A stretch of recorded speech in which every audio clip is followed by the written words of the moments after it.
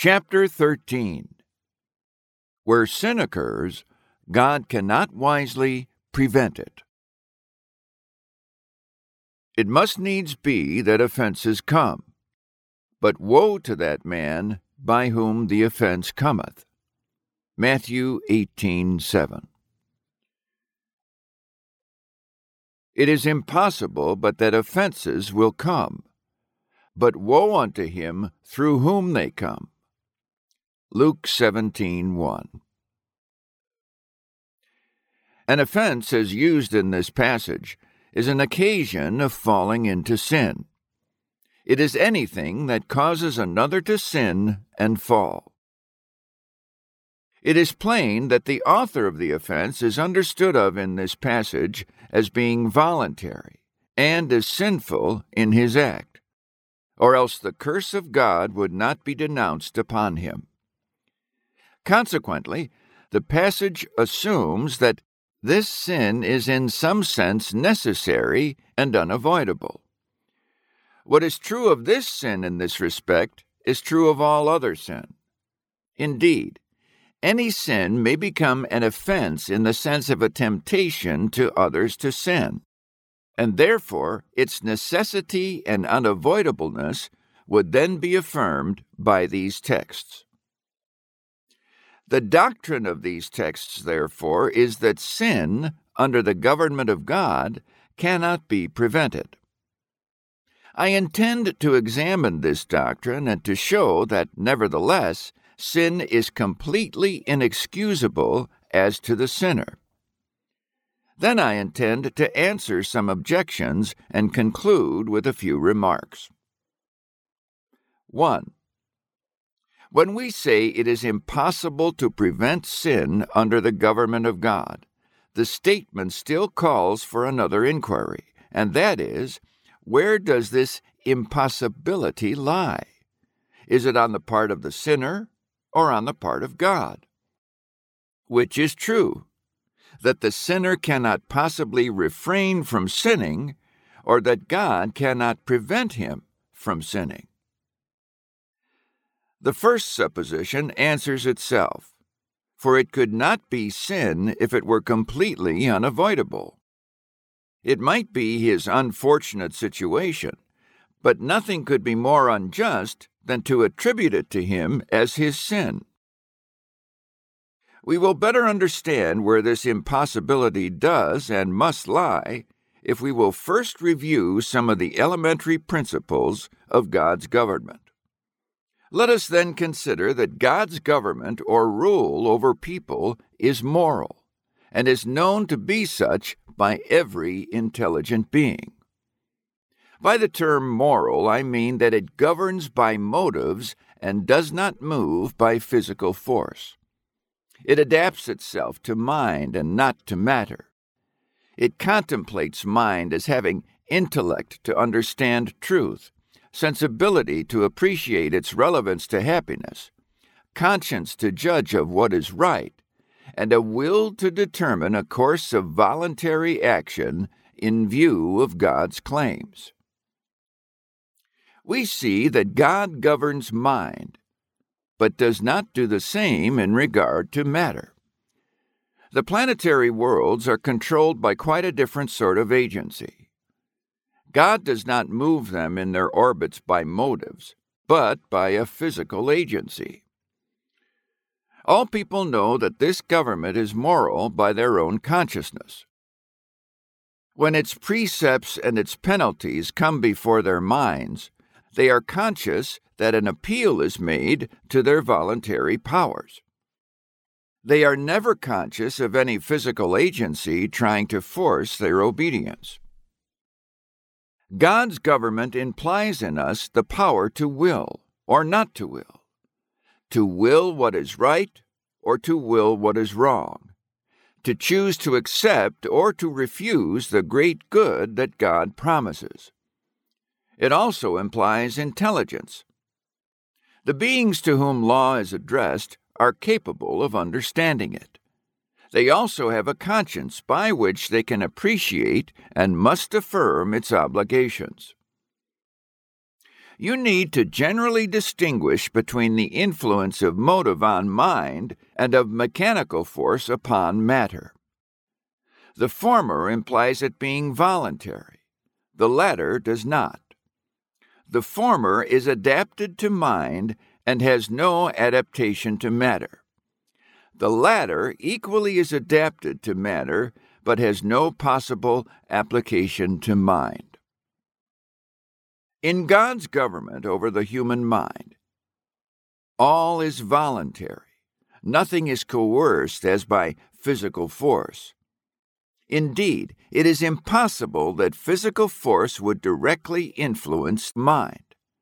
Compulsion is precluded by the very nature of moral agency. Where compulsion begins, moral agency ends.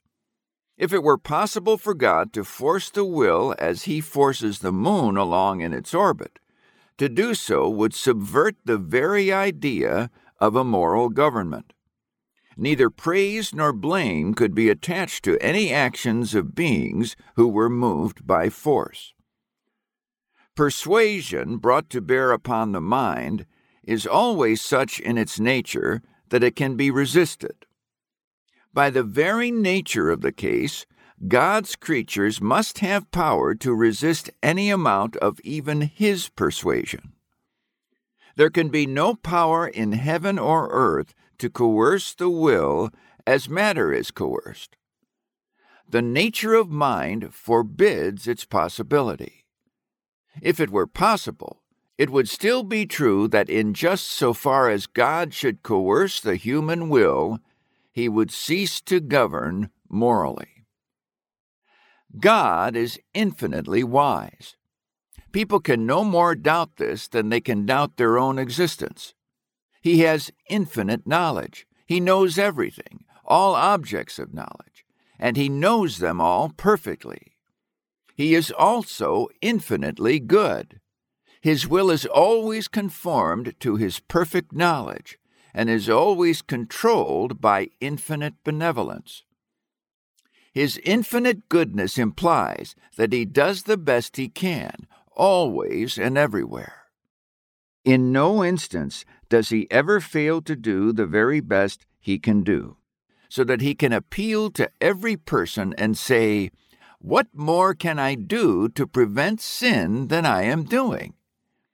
Indeed, He appeals in this way to every intelligent mind. He made this appeal through Isaiah to the ancient Jews. "And now, O inhabitants of Jerusalem, and men of Judah, judge, I pray you, betwixt me and my vineyard. What could have been done more to my vineyard that I have not done in it?" Isaiah 5:3 and 4. Every moral agent in the universe knows that God has done the best He could do in regard to sin. Do not each one of you know this? Certainly you do.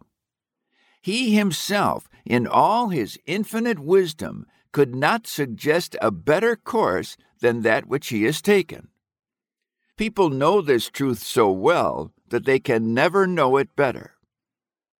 At some future time, you might realize it more fully when you will come to see its millions of illustrations drawn out before your eyes.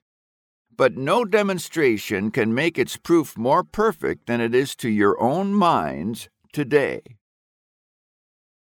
Sin does, in fact, exist under God's government.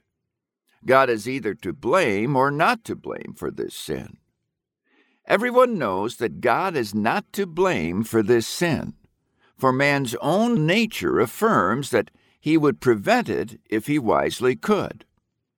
Certainly, if he was able wisely to prevent sin in any case where it actually occurs, then not to do so nullifies all our conceptions of his goodness and wisdom. He would be the greatest sinner in the universe if, with power and wisdom adequate to prevent sin, he had failed to prevent it. Let me mention here also that what God cannot do wisely, he cannot, speaking morally, do at all. for he cannot act unwisely. He cannot do things that wisdom forbids. To do so would be to undeify himself. The supposition would make him cease to be perfect, and this would be equivalent of him ceasing to be God. We could also look at it this way. If he were to intercede unwisely to prevent a sinner from sinning, he himself would sin. I speak now of each instance in which God does not in fact intercede to prevent sin. In any of these cases, if he were to intercede unwisely to prevent sin, he would prevent someone from sinning at the expense of sinning himself. Here, then, is the case. A sinner is about to fall due to temptation, or, in more correct language, is about to rush into some new sin. God cannot wisely prevent his doing so. Now what will be done? Will he let that sinner rush on to his chosen sin and self-made ruin? Or will he step forward unwisely, sin himself, and incur all the unpleasant consequences of such a step? God lets the sinner bear his own responsibility. Why should he not? Who would want to have God sin? This is a full explanation of every case in which man does in fact sin, and God does not prevent it. This is not conjecture, but is logical certainty. No truth can be more overwhelmingly and necessarily certain than this. I once heard a minister say in a sermon, "It is not irrational to suppose that in each case of sin, it occurs as it does because God cannot prevent it."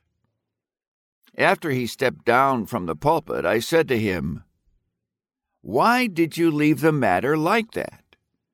You left your hearers to infer that perhaps it might be in some other way, that this was only a possible theory, while some other theory might have been even more probable. Why did you not say that this theory is certain and must necessarily be true?" The impossibility of preventing sin does not lie in the sinner, but entirely with God. It should be remembered that sin is nothing else than an act of free will that is always committed against one's conviction of right. Indeed, if someone did not know that selfishness is sin, it would not be sin in his case. Once more, sin is always committed against and despite motives that are of infinitely greater weight than those that lead one to sin. The very fact that his conscience condemns the sin is his own judgment on the question, proving that in his own view the motives to sin are infinitely contemptible when put in the scale to measure those against the sin in question. Every sinner knows that sin is a willful abuse of his own powers as a moral agent. It is an abuse of those noblest powers of his being, in view of which he is especially said to be made in the image of God. Made like God with these exalted attributes, capable of determining his own voluntary activities intelligently if he wants to do so, and in accordance with his reason and his conscience if he desires, he still in every act of sin abuses and degrades these powers, tramples down in the very dust the image of God stamped on his being, and with the capacities of becoming an angel, makes himself a fool. Clothed with a dignity of nature similar to that of his Maker, he chooses to debase himself to the level of beasts and of devils. With a face naturally looking upward, with an intelligence that grasps the great truths of God, with a reason that accepts and affirms the great necessary principles involved in his moral duties and relations, and with abilities that qualify him to sit on a nation's throne, he still says, "Let me take this glorious image of God and dishonor it in the dust. Let me cast myself down until there will be no lower depth of degradation to which I can sink." In every instance, sin is a dishonoring of God. Every sinner must know this. It rejects his authority, disregards his advice, and mistreats his love. Truly does God himself say, "A son honoreth his father, and a servant his master. If then I be a father, where is mine honor? And if I be a master, where is my fear?" Malachi 1:6. What sinner ever imagined that God neglects to do anything he wisely can do to prevent sin? If this is not true, what is conscience except a lie and a delusion? Conscience always affirms that God is clear of all guilt in reference to sin. In every instance in which conscience condemns the sinner, it necessarily must and actually does fully acquit God. These comments are enough to show that sin in every instance of its commission is entirely inexcusable. Next, we will note some objections. 1. If God is infinitely wise and good, why do we need to pray at all? If he will certainly do the best possible thing always and all the good he can do, why do we need to pray? I answer that it is because his infinite goodness and wisdom require us to do so. Who could ask for a better reason than this? If you believe in his infinite wisdom and goodness, and make this belief the basis of your objection, you will certainly, if honest, be satisfied with this answer. I also answer that it might be wise and good for God to do many things, if he is asked in prayer that he could not wisely do if not asked. You cannot therefore conclude that prayer never changes the course that God voluntarily pursues. 2. You offer another objection and ask why we should pray to God to prevent sin if he cannot prevent it. If, under the circumstances in which sin exists, God cannot, as you believe, prevent sin, why go to him and ask him to prevent it? I answer that we pray for the very purpose of changing the circumstances. This is our reason. Prayer does change the circumstances. If we step forward and offer fervent, effectual prayer, this very much changes the state of the case. Look at Moses pleading with God to spare the nation after their great sin in the matter of the golden calf. God said to him, "Let me alone, that I may destroy them, and I will make of thee a great nation." Exodus 32:10, Deuteronomy 9:14. "No," said Moses, "for what will the Egyptians say? What will all the nations say? They have said for a long time that the God of that people will not be able to get them through that vast wilderness. Now, therefore, what will you do for your great name?" Then he said, "Yet now, if thou wilt, forgive their sin. And if not, blot me, I pray thee, out of thy book which thou hast written." Exodus 32:32. This prayer that came up before God changed the circumstances of the case. Because of this prayer, God could honorably spare the nation. It was honorable for him to answer this prayer. 3. For yet another objection, you asked, why did God create moral agents at all if he foresaw that he could not prevent their sinning? I answer that it is because he saw that in general it was better to do so. He could prevent some sin in this race of moral agents. He could overrule what he could not wisely prevent so as to bring out from it a great deal of good. He saw that it was better in the long run, with all the results before him, to create than to cease. Therefore, wisdom and love made it necessary that he should create.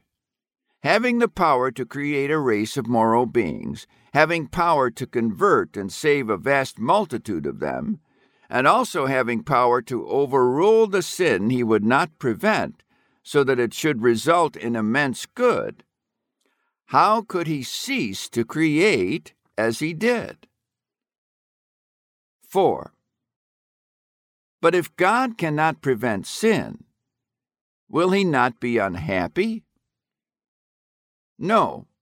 He is entirely satisfied to have offered us redemption and accept the results. 5. Some will say, is this not limiting the Holy One of Israel? No. It is not a proper limitation of God's power to say that he cannot do anything that is unwise. Nor do we limit his power when we say that he does not move the mind just as he moves a planet. That is not a proper subject of power that is absurd and impossible in its own nature. Yet these are the only areas in which we have spoken of any limitations to his power. But you ask, if God could not prevent sin by annihilating each moral agent the instant before, he would sin. Undoubtedly he could, but we say that if this were wise, he would have done it. He has not done it, certainly not in all cases, and therefore it is not always wise. But you say that God, then, should give him more of his Holy Spirit. I answer that he does give all he can wisely under existing circumstances. To suppose that he should give more than he does, with circumstances being the same, is to criticize his wisdom or his goodness. Some people seem greatly horrified at the idea of setting limits to God's power.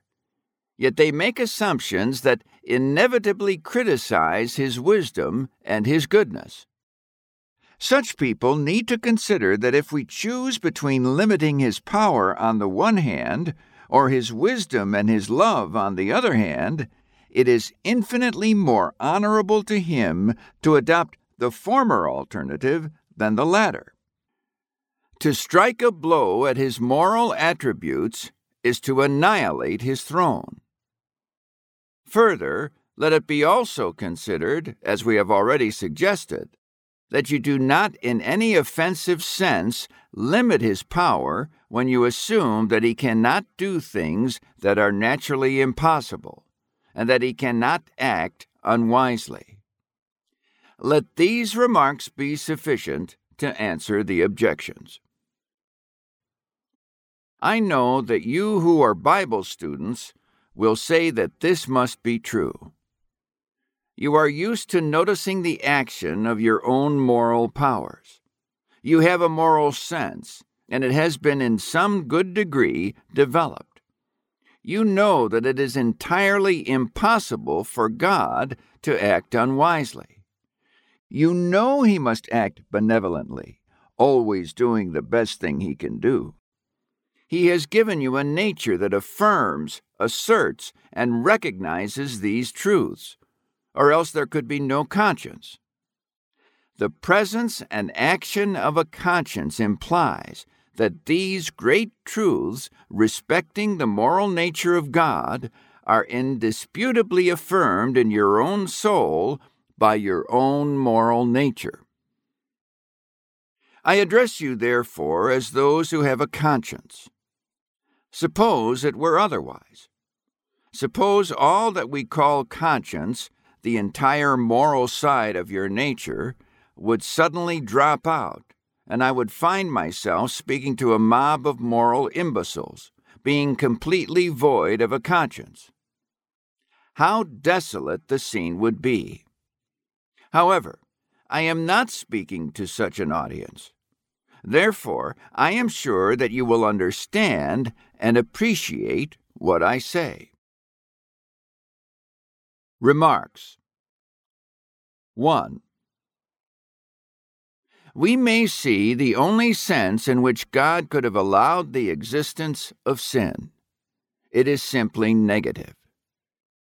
He did not intend to prevent it in any case where it does actually occur. He does not intend to make moral agents sin, not, for example, Adam and Eve in the garden, or Judas in the matter of betraying Christ.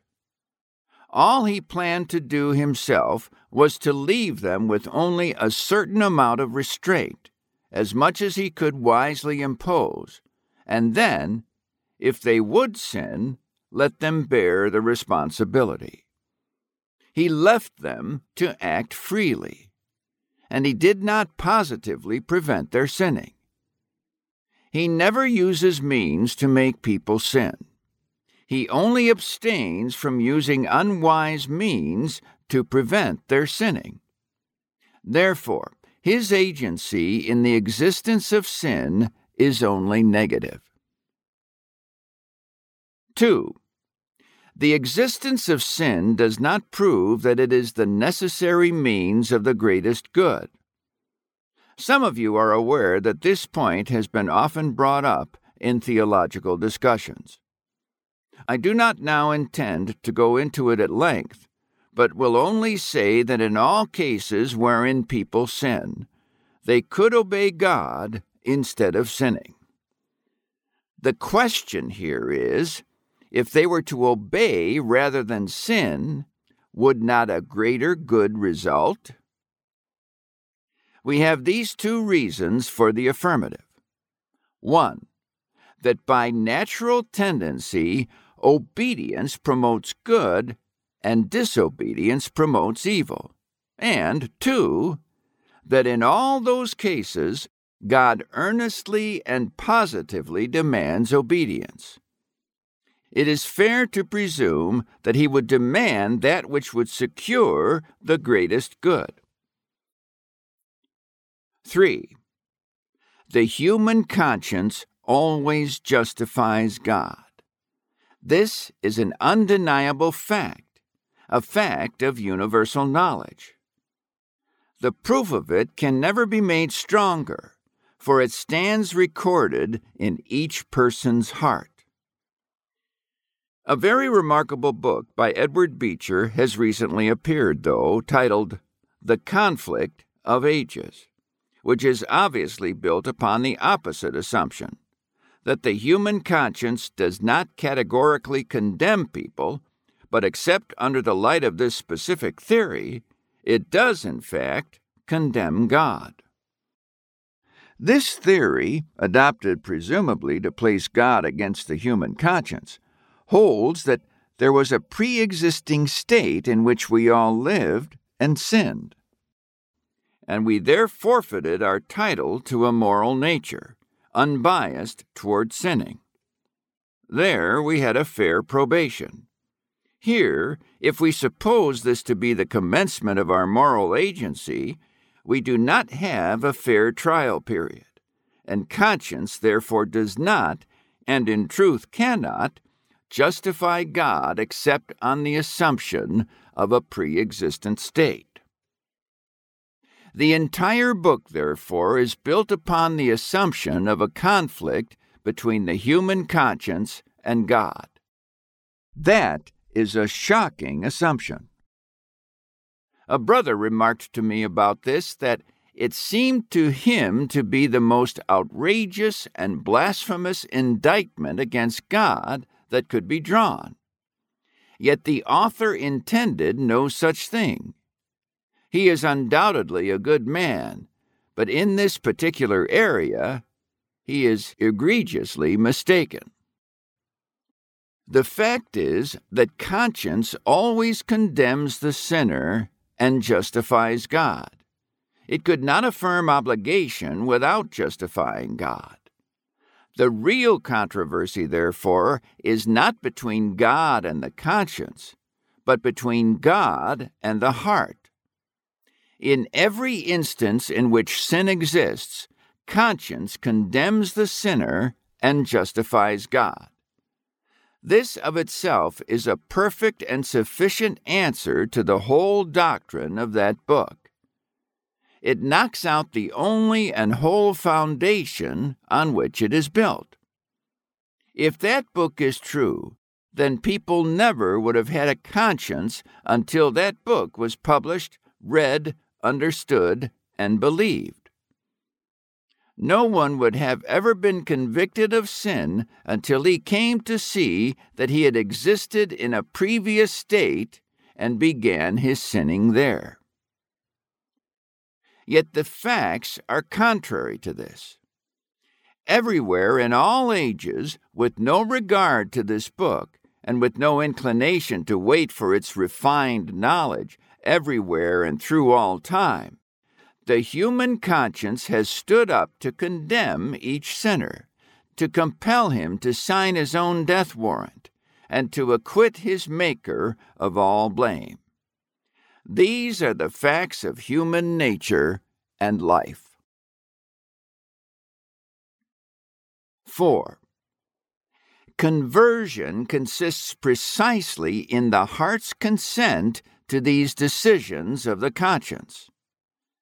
It is for the heart to come over to the ground occupied by the conscience and to thoroughly assent to it as right and true.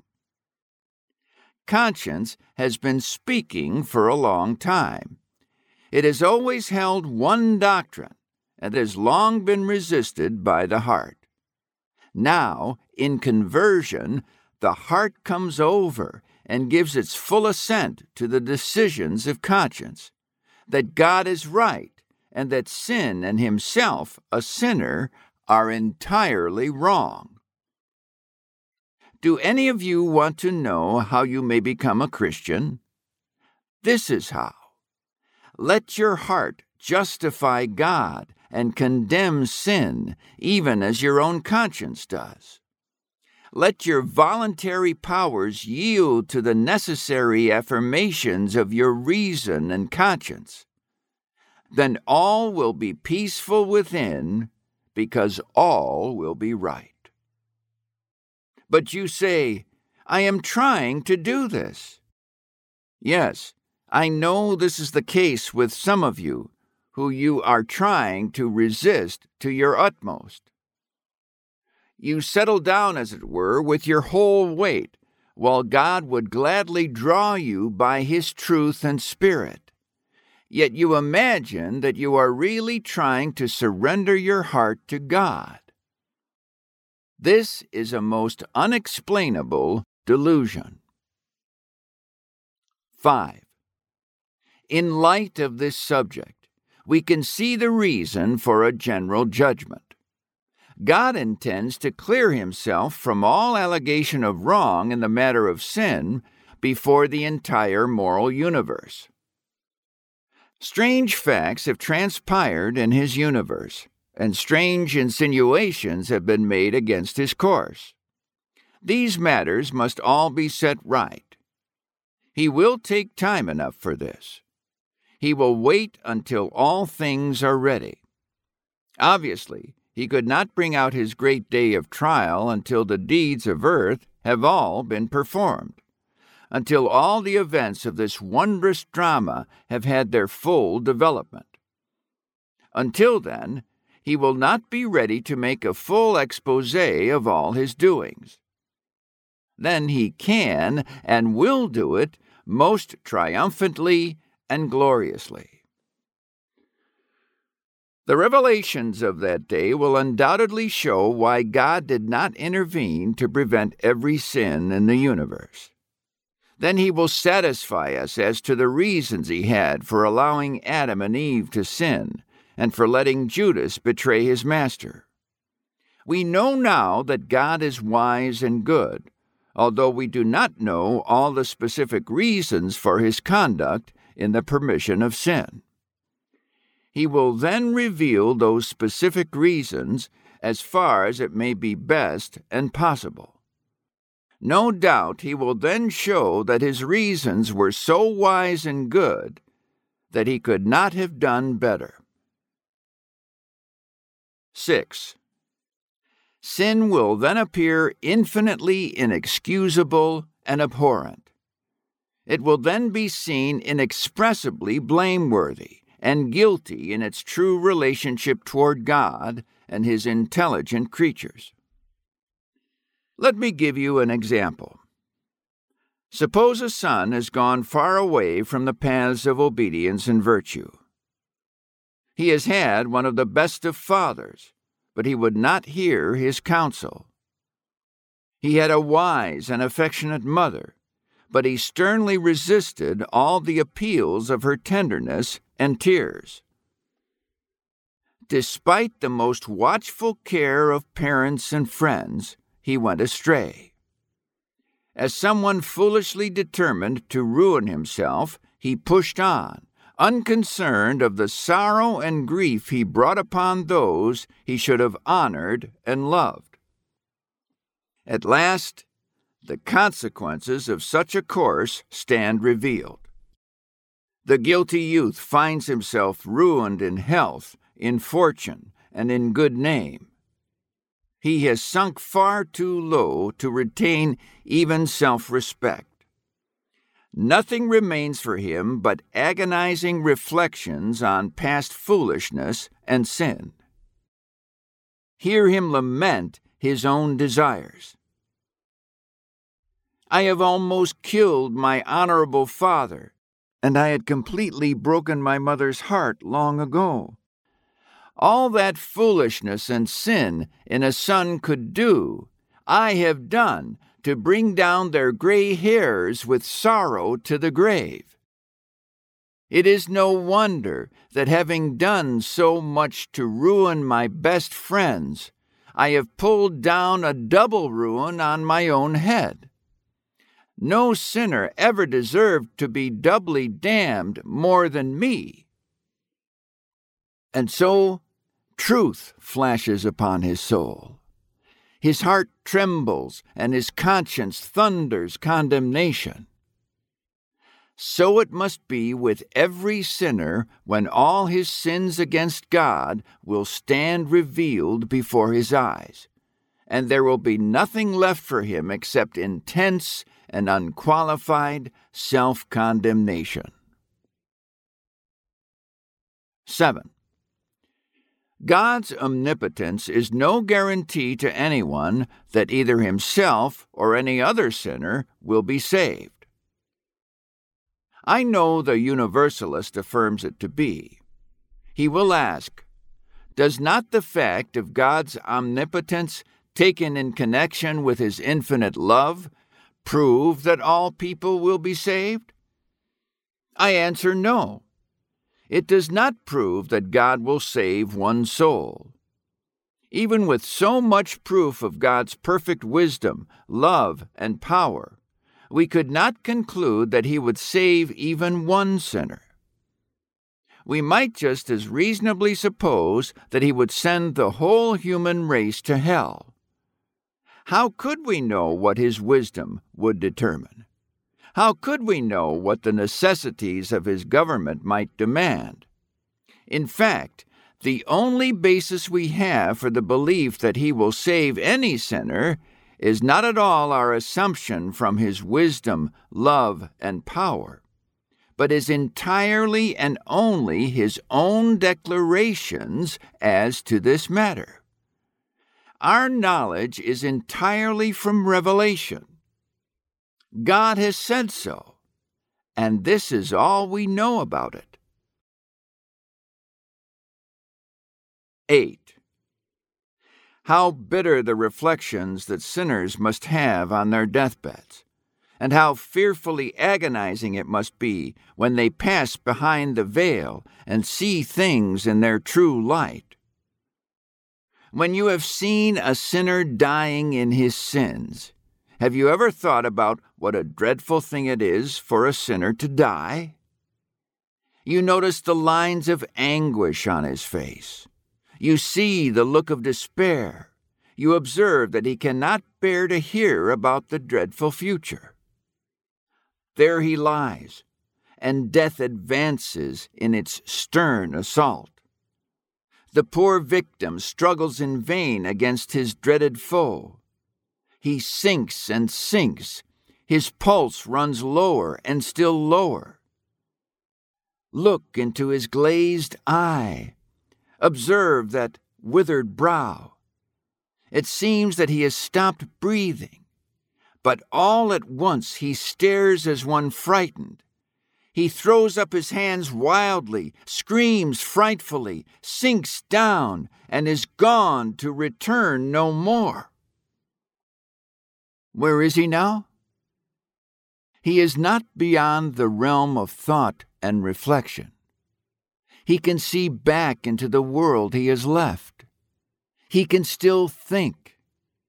Sadly, his misery is that he can do nothing except think. As the prisoner in his solitary cell said, "I could bear torture or endure toil, but oh, to have nothing to do except to think, to hear the voice of friends no more, to say not a word, to do nothing from day to day, from year to year, except to think. That is awful." It is the same with the lost sinner. Who can measure the misery of unceasing self-agonizing thought? While you are yet alive, when at any time your thoughts weigh uncomfortably upon you and you feel that you will almost go insane, you can find some drop of comfort for your fevered lips. You can, for a few moments at least, fall asleep, and so forget your sorrows and find a brief rest. But oh, when you will reach the world where the wicked find no rest, where there can be no sleep, where not one drop of water can reach you to cool your tongue, how can your heart endure or your hands be strong in that dreadful hour? God tried in vain to cleanse and save you. You fought against him and pulled down on your guilty head a fearful damnation. 9. What infinite consolation will remain to God after he will have closed up the entire scenes of earth. He has banished the wicked and has taken home the righteous to his arms of love and peace. He says, "I have done all I wisely could do to save the human race. I made sacrifices cheerfully. I sent my beloved Son gladly. I waited as long as it seemed wise to wait, and now it only remains to overrule all this pain and woe for the utmost good, and to rejoice in the joy of the redeemed forevermore." These are the guilty lost. Their groans roll out and echo up the walls of their pit of woe. It is only so much evidence to those who are holy that God is good and wise and will surely sustain his throne in justice and righteousness forever. It teaches most impressive lessons upon the dreadful destruction of sin.